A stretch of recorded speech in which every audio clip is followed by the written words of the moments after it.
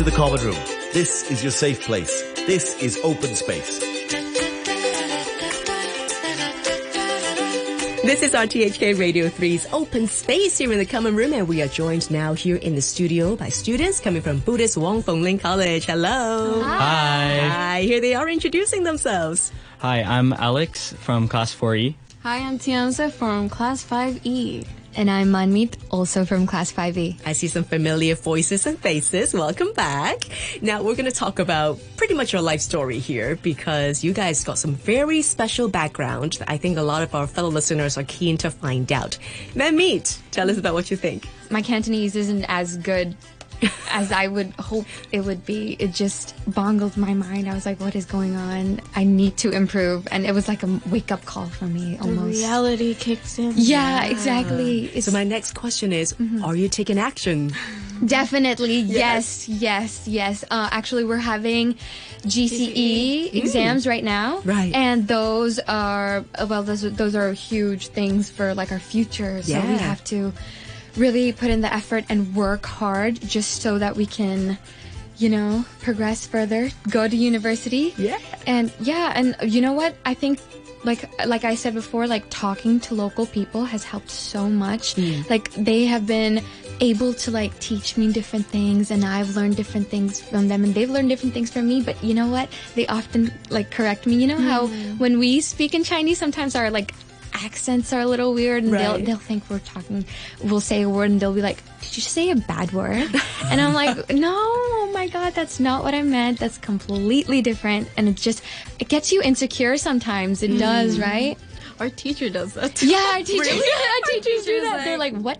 Don't say that. Don't say that. Don't say not that. like that. No, don't ever say that. Yeah, but then, when you get so much attention for potentially saying the wrong things, then you know what not to say. It puts you in the spot and you're like, oh, okay. It's now got I know. you hard enough Exactly. Yeah. to know what not to say. Traumatizes us hard enough. Exactly. How about for Alex? What are you doing actively to get better at Chinese? Well, I'm trying to learn new words. Yeah. They have their GCE. I have an exam as well called the IGCSE. Yes. And they give us this vocabulary book where we have to memorize these words so that it's easier for us when we take the exam. Okay. And I've been studying that thing like crazy. Yeah. It's like, now it's everywhere. I have, I think, 2 copies of it at home. And I think I have one in my bag as well. Oh my goodness. So I have a lot of them, and I have to just keep revising it over and over again. Oh my gosh. Because I think how I do my Chinese and like how I remember everything is by thinking of it in English and then translating it in my mind into Chinese. We do that too, It's just a bit easier for me. So learning more words is definitely better because then I can translate it in my mind. Yeah. So What has been the most memorable or maybe the hardest word to learn, and then somehow you'll always remember that process? I think the beginning was the hardest, to be honest. Like, we were completely foreign to the language, so it was like, the basics, like aw and stuff. Yeah. That was like the first thing you learn.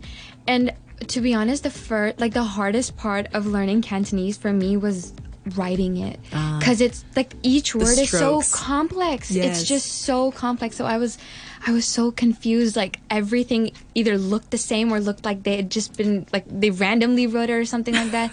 I just could not, like, I don't know how, like, it was so difficult for me in the beginning, and then I just had to, like, write things over and over, and, like, each word has its own meaning, and, like how some is an oi, and, like, it correlates to your heart and stuff, and just had to, like, those things were so complicated for me in the beginning, but then as you go on learning the language, you eventually, like, there's patterns, and you, like, notice the patterns, and it just makes things a lot easier. But that was really hard, writing. I had the same experience, but for, like, pinyin, do you know what that is? Oh my gosh, yes. Like, for me, reading was the hardest. I don't know, because reading and writing, same thing. Yeah. But then for me, when I read Chinese, I'm like, what is this word? They look the same. They look the same. They do. And then what our teachers will do is, like, they read over the book, and then they tell you, oh, when I'm saying this, you write the pinyin. So I write my own pinyin, like, English pinyin. Okay. And then when I read it out, it's completely different. Because I read it in my own way, and then my teacher's saying another way, and she's like, that's not how you write pinyin. That's not how you do it. You don't put your own, like, I cover my own language into the pinyin. Yes. Yeah. Not English, my own, like, how I speak my own language, I'll use that. Because I've been accustomed to that. Right. So I use it instead, and And they've got the tones as well. it was completely wrong in the beginning, but I'm better now. Good. I use English. Good. Now. Good for you. Good for you. Alex? I remember when I was trying to translate some Chinese speaking into like English.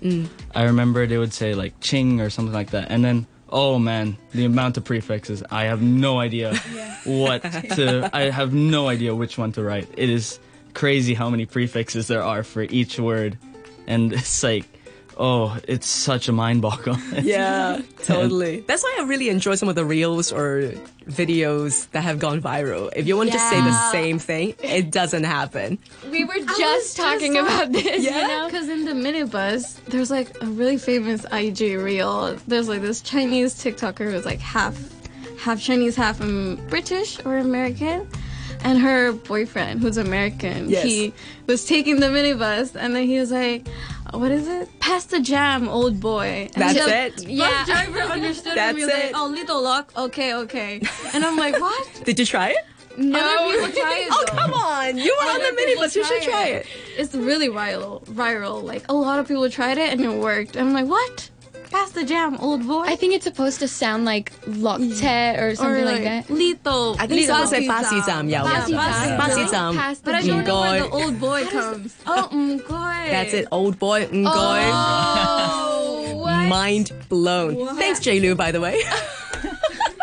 But seriously, there are so many different examples of how to learn Cantonese, or how, I want to say in a positive tone, exciting it is. That Cantonese is so vibrant, and there are so many different varieties that can go into same word. You think it's the same thing, but it's completely different. If you want to say my, it's by. But if you say my, it's sell as well. exactly, right? It's a very interesting language. I still want to encourage everybody to just take it on and embrace it. So that's why I'm really thankful that you guys are here to share your experience. I'm sure you guys are much better than you think you are. You're just being humbles. Oh, no.